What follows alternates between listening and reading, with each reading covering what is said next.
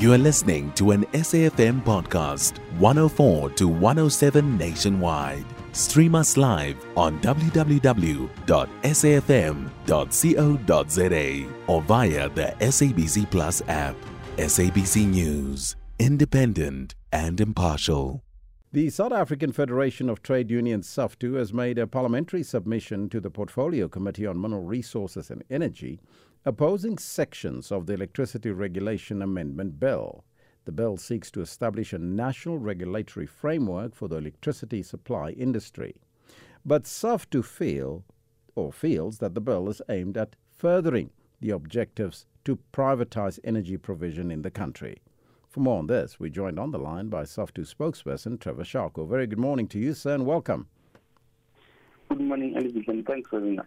Mr. Shaku, which sections of the Electricity Regulation Amendment Bill is SAFTU opposing and why?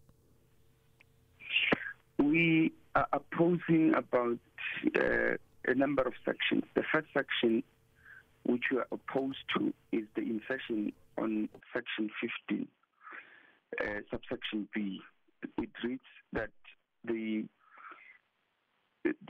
what happens that they must allow for a reasonable return commensurate with the risk of the licensed activity. And in our view, this is saying that the tariff structure would be adopted to allow and establish the market for the energy generators who are going to be introduced in the generation division are going to have to be allowed at least to make profit in order to incentivize them to continue, of course, to operate in that particular division.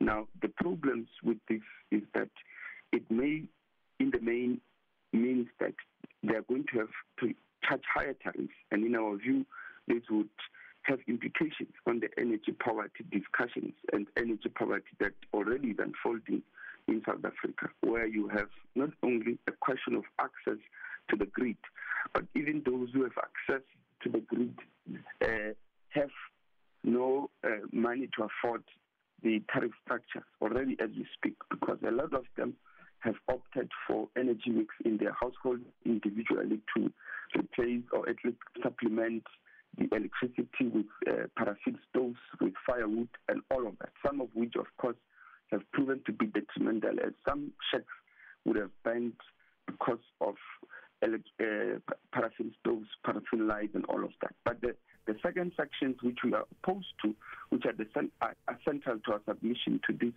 parliamentary committee on mineral resource and energy, is the insertion on Section 30 to Section 32. These insertions are actually furthering the unbundling and the dismantling of ESCOM. Further, of course, with that is the consequence of privatization of the energy generation, but also of energy distribution. Now, what they are saying there is that in Section 30, they are going to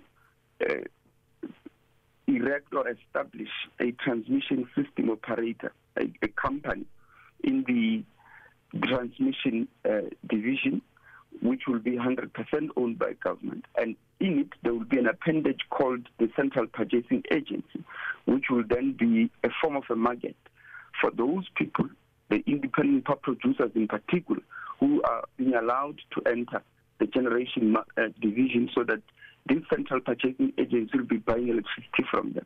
In our view, this is the liberalization and what they've always wanted, to introduce competition in energy generation, and therefore that leads to the dismantling of ESCOM. It's a vertically integrated public company at the current moment with a serious oligopoly, a huge operation in the generation. But from 2011, the renewable independent power producer procurement program would have begun to introduce some IPPs.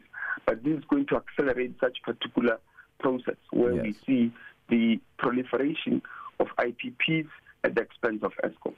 Thank you so much. Trevor Shaku, the national spokesperson for the South African Federation of Trade Unions, SAFTU. You can find SAFM Current Affairs on 104 to 107 nationwide. Our podcasts are available for download on all our digital platforms. SAFM, leading the conversation.